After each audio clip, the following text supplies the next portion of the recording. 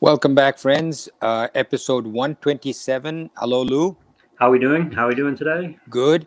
So, we are talking today, we are continuing on the 20 qualities of a jnani.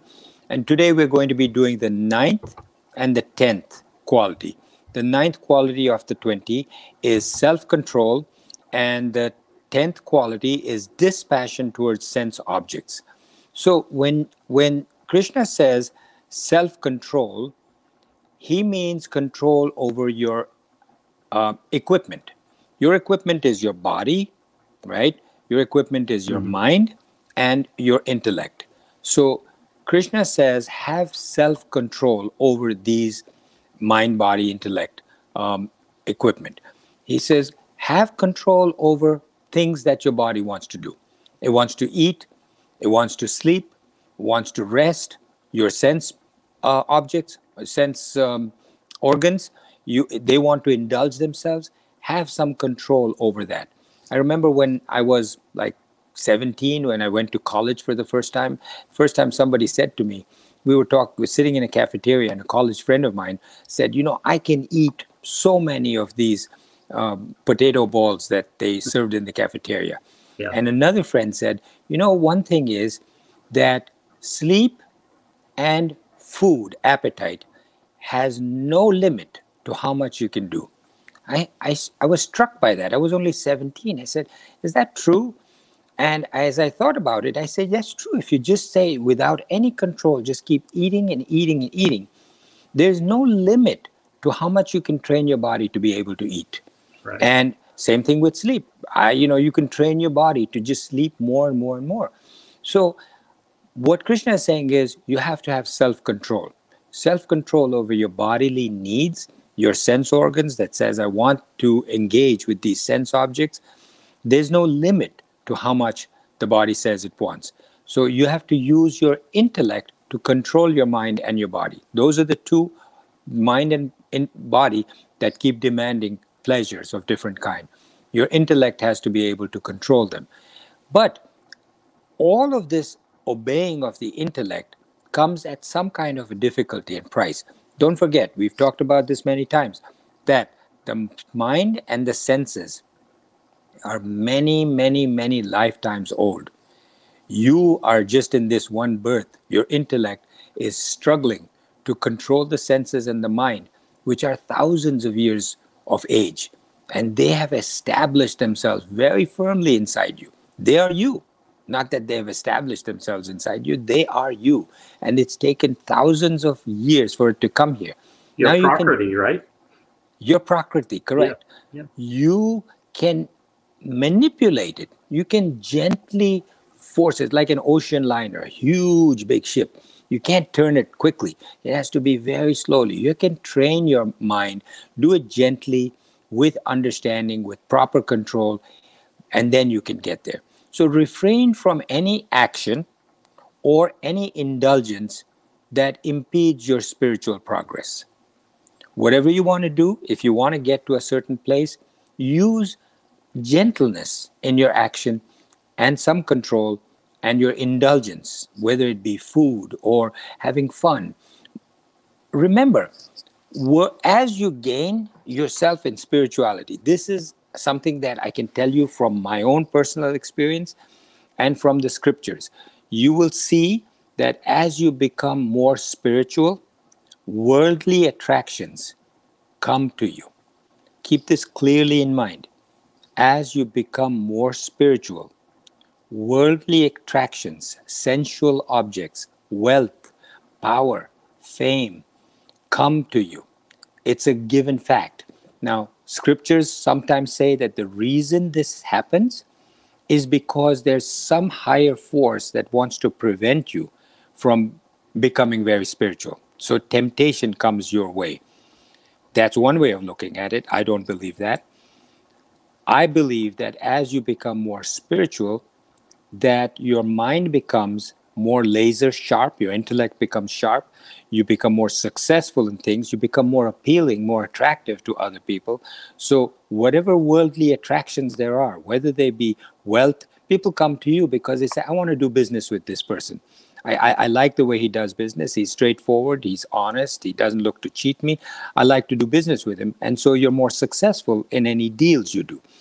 Your boss says, I like the way this guy works or this girl works. She puts her heart and soul into it. She's doing it for the corporation. She's doing it for the company. There's no selfish bone in her. Her companions like her colleagues like her. I'm going to give her a promotion. So I also that, think, what do you think of this? As you become more spiritual, I think you become less self-destructive. In other words, your more baser instincts, your mind, your threat generating, your fears, your things that you don't desire become less a part of you. So you can just go forward a little bit. You're mostly holding yourself back, aren't you? yeah, that also, that you're holding yourself back. You become less self-destructive. You don't have negative thoughts as much, so you're able to be more free with these things. And this one thought can take us into a whole other thing, but Yeah. you know just as an example, I once I started learning this very quickly, the desire to go to parties or to do the kind of things that I used to do before with so-called friends just fell off the wayside. I had no desire to do that. The desire to go shopping or to malls or crowds Right. just fell off. To acquire things, I want this, just went away. And the desire to hold on to things, attach things, so that if somebody were to take something from me, or if I was to lose something, the pain of having lost something was not there at all. I didn't care if something. So, you know, they say that in spirituality, as you grow, if you lose a pen before you get to spirituality, you say, I lost my pen. Then as you grow, you say, well, I lose the pen, I don't care. But what happens if I lose my wallet or all my money? What happens if I lose my car? What happens if I lose my my home or whatever? Then you get to your loved ones, your attachments to your wife. So each thing, as you grow higher and Yeah. higher, your attachment becomes less. But there are still things. A spiritual person, a self-realized person, he has zero attachments. Or even his loved ones, he has feelings for them, he has obligations to them, which he follows, but he's not attached to them. So in the scriptures, they show self-realized gods like Shiva. He will has no just a loincloth around him, blue, sitting on the top of a mountain, surrounded by snow and ice and snakes all over him, vegetation growing on him, near him, because he has been motionless. Complete mastery over his body, mind, and intellect. So much so that he doesn't even move, and snakes and animals are on him, and it doesn't bother him. Now, such a person with such devout self mastery, when the gods, just a story, mythological, want to tempt him, they send beautiful damsels. Am I saying that right, Lou? Yes. Yes, Damsels, that women, works. Yeah. maidens, nymphs, and they dance. And he opens his eyes from his meditation and he looks at them, and you would think, can open his third eye and just destroy them and make them into ashes. But there are scriptures are replete with spiritual, self-realized people falling prey to this kind of temptation. Now, why does a man or a woman become the highest temptation? Because, as I've said before, all your senses are attracted to a person of the opposite sex. Right. All your senses and your mind with the attraction of the opposite sex. So the scriptures are basically saying, look, be careful, because even self-realized people like Shiva, a god, self-realized person like Swami such and such has fallen prey to this kind of temptation. So you are just a babe in this kind of thing. If Shiva can fall prey to it, Right. if such a self-realized person can fall prey to it, you are nothing. So just be careful. So the point that I'm making, and the scriptures are making, is that the temptations are abound. And as you become more spiritual, your temptations become greater. Yes, your ability to withstand them should become greater, but there's always that inherent weakness in you, inside you. So just be careful, because don't forget, your vasanas have carried on to you from previous lives. Your previous life, your present life, until the point that you got this education, was full of temptations, was full of experiences that you didn't know what you were doing because you were just living purely on your vasanas. Now, as you get to know, those vasanas are still demanding satisfaction. So it's up to you and your intellect to control them. So regulate them. Maintain a mastery over your temptations, over your mind and your senses, gently, not like an ocean liner. You can't do it 90 degrees, but slowly. Disciplining your mind. Direct all your energies towards your ideal. The self-control and self-denial that I said last time we would talk about. So when you have self-control, you have a mastery. You have a meal in front of you, you're tempted to eat it. You say, yes, I will eat it, but not right now, maybe later. Or I will eat it, but only a little bit. Self-denial means I'm not going to eat it, period. Right. And that leads oftentimes to frustration. We've all heard of religious people saying, I will not indulge in my sense desires, but then they fall prey. They do it, but not in the way that most people would think. So I don't want to go into details, but you understand that even the most religious of people fall prey to this because of frustration. So recognize that you are in charge of your senses. The senses should not be in charge of you.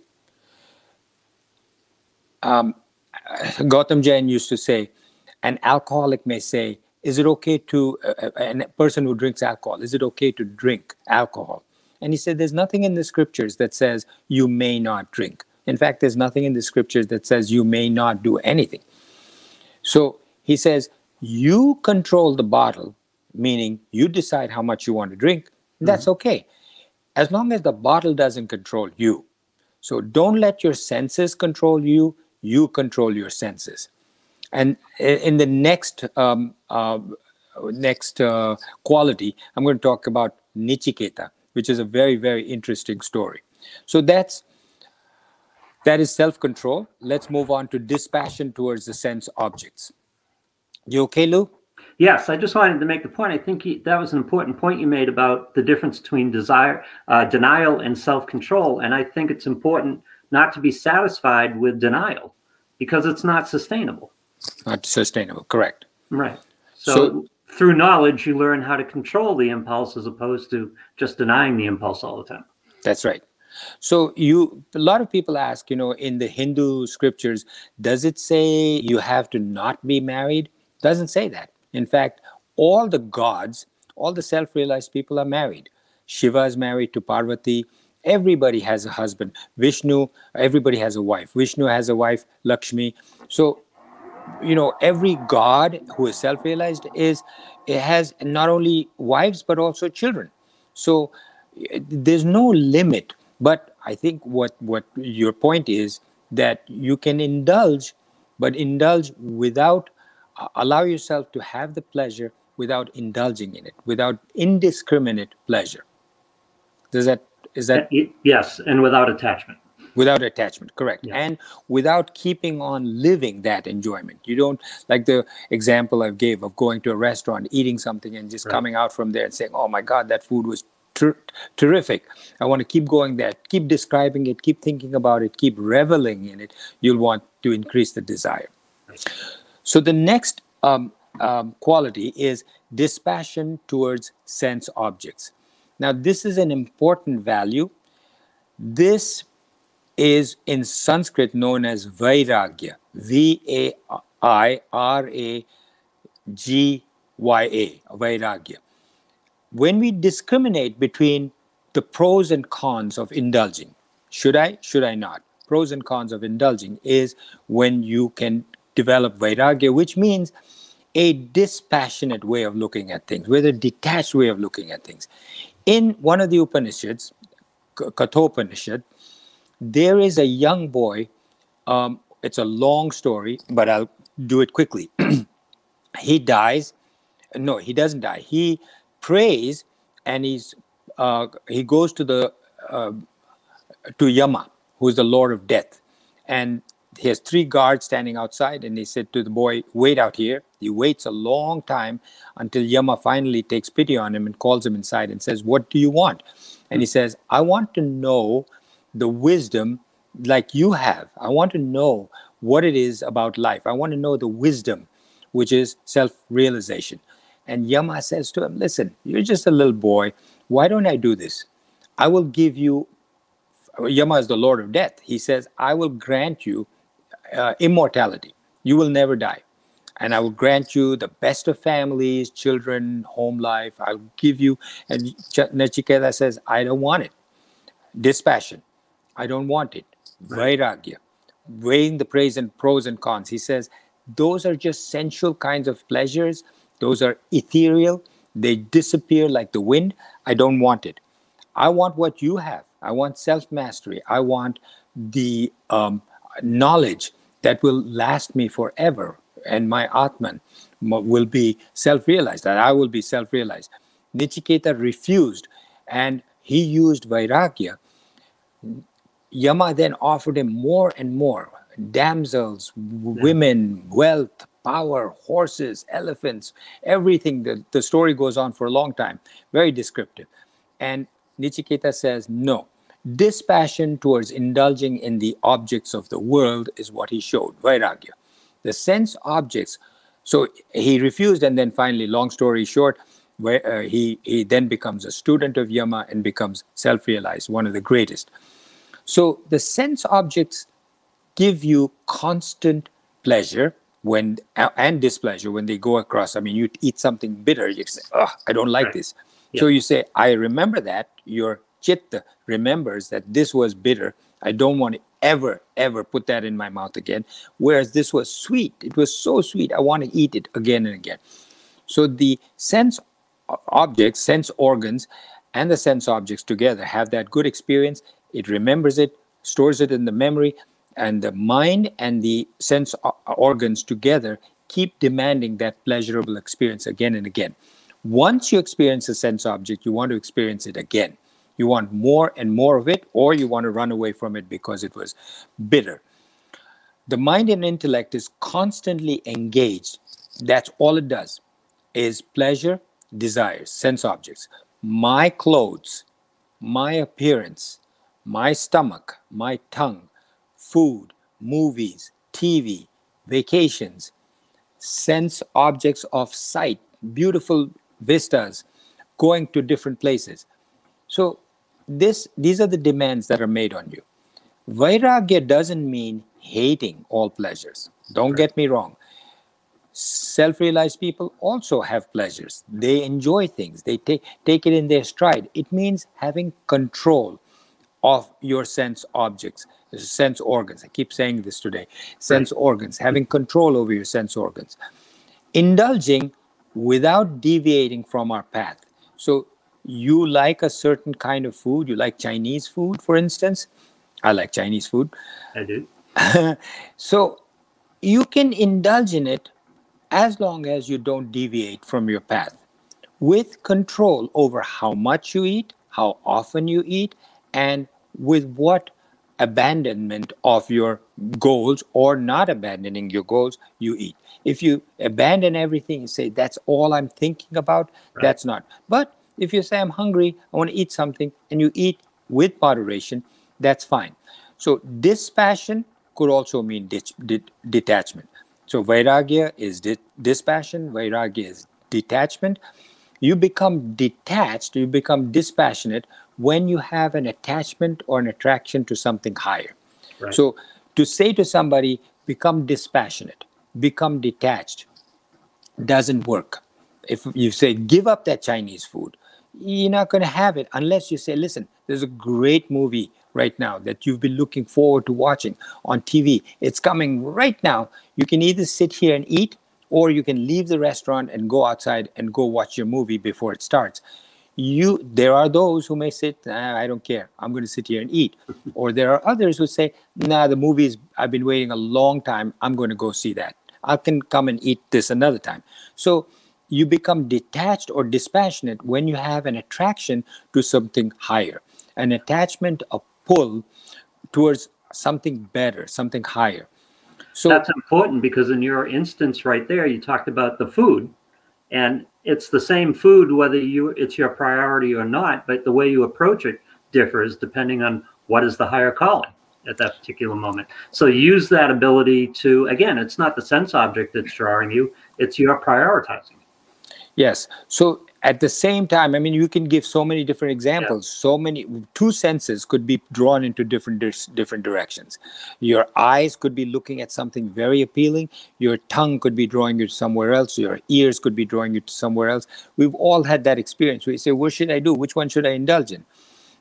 So the classic example that Gautam Jain gave us was that of a child who is attached to his toys, marbles, and as he grows older, he becomes attached to his bicycle, his tricycle, then his bicycle, then to young girls, and then to his job and power and money and wealth, and then to his wife, and then his family, and so on. And as he goes higher, you say to him, hey, what about your tricycle? Do you want it? He said, nah, that was when I was younger. He has yeah, no interest in that. When he was a child, if you had said to him, are you ever going to stop loving your marbles or your tricycle? No, this is mine forever. I'll always love this. But only when he gets to a higher stage and he starts liking something at a higher level, then right. the lower one just drops off. You cannot force it off.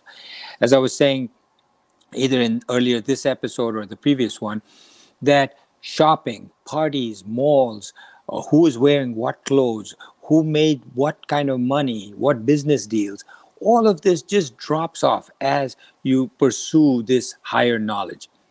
What do you have to do for it? Nothing. You just have to listen to people who teach you about the scriptures. You just have to study the scriptures. That's all. Just listen, just read, and it falls off. That's all it is. It's just understanding. You don't have to do anything. That's the beauty of this. I think It's one of like, the big understandings is that as you learn the peace of not being in bondage to the sense objects, you learn to like that and you want more of it. And so yeah, that makes it easier to proceed. that's right. So there's, the last example I'll give you is of a parent or a grandparent playing with his children. As opposed to when you yourself are a child and you're playing with your grandfather. So when you're a child and you're playing with your grandfather, you want to win. You are playing and you're passionate about winning. And you say, Granddad, I beat you. Aha, I won. Whereas when you're a granddad and you're playing with your grandchild, you're enjoying it, but you're dispassionate. Right. You don't really care whether you win or you lose. You prefer actually for your grandchild to win.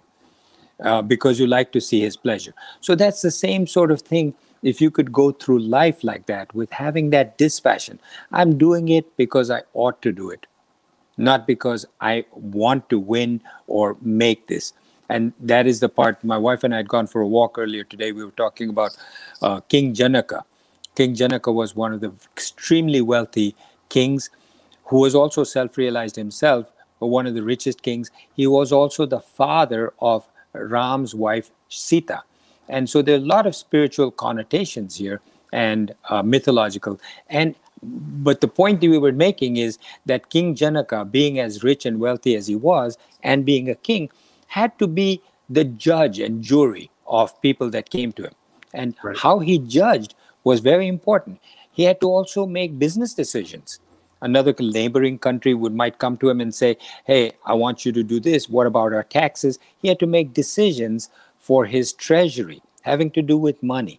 So how do you do that? Again, with a self-realized person, if you have to be dispassionate. You can't be greedy, can't be selfish.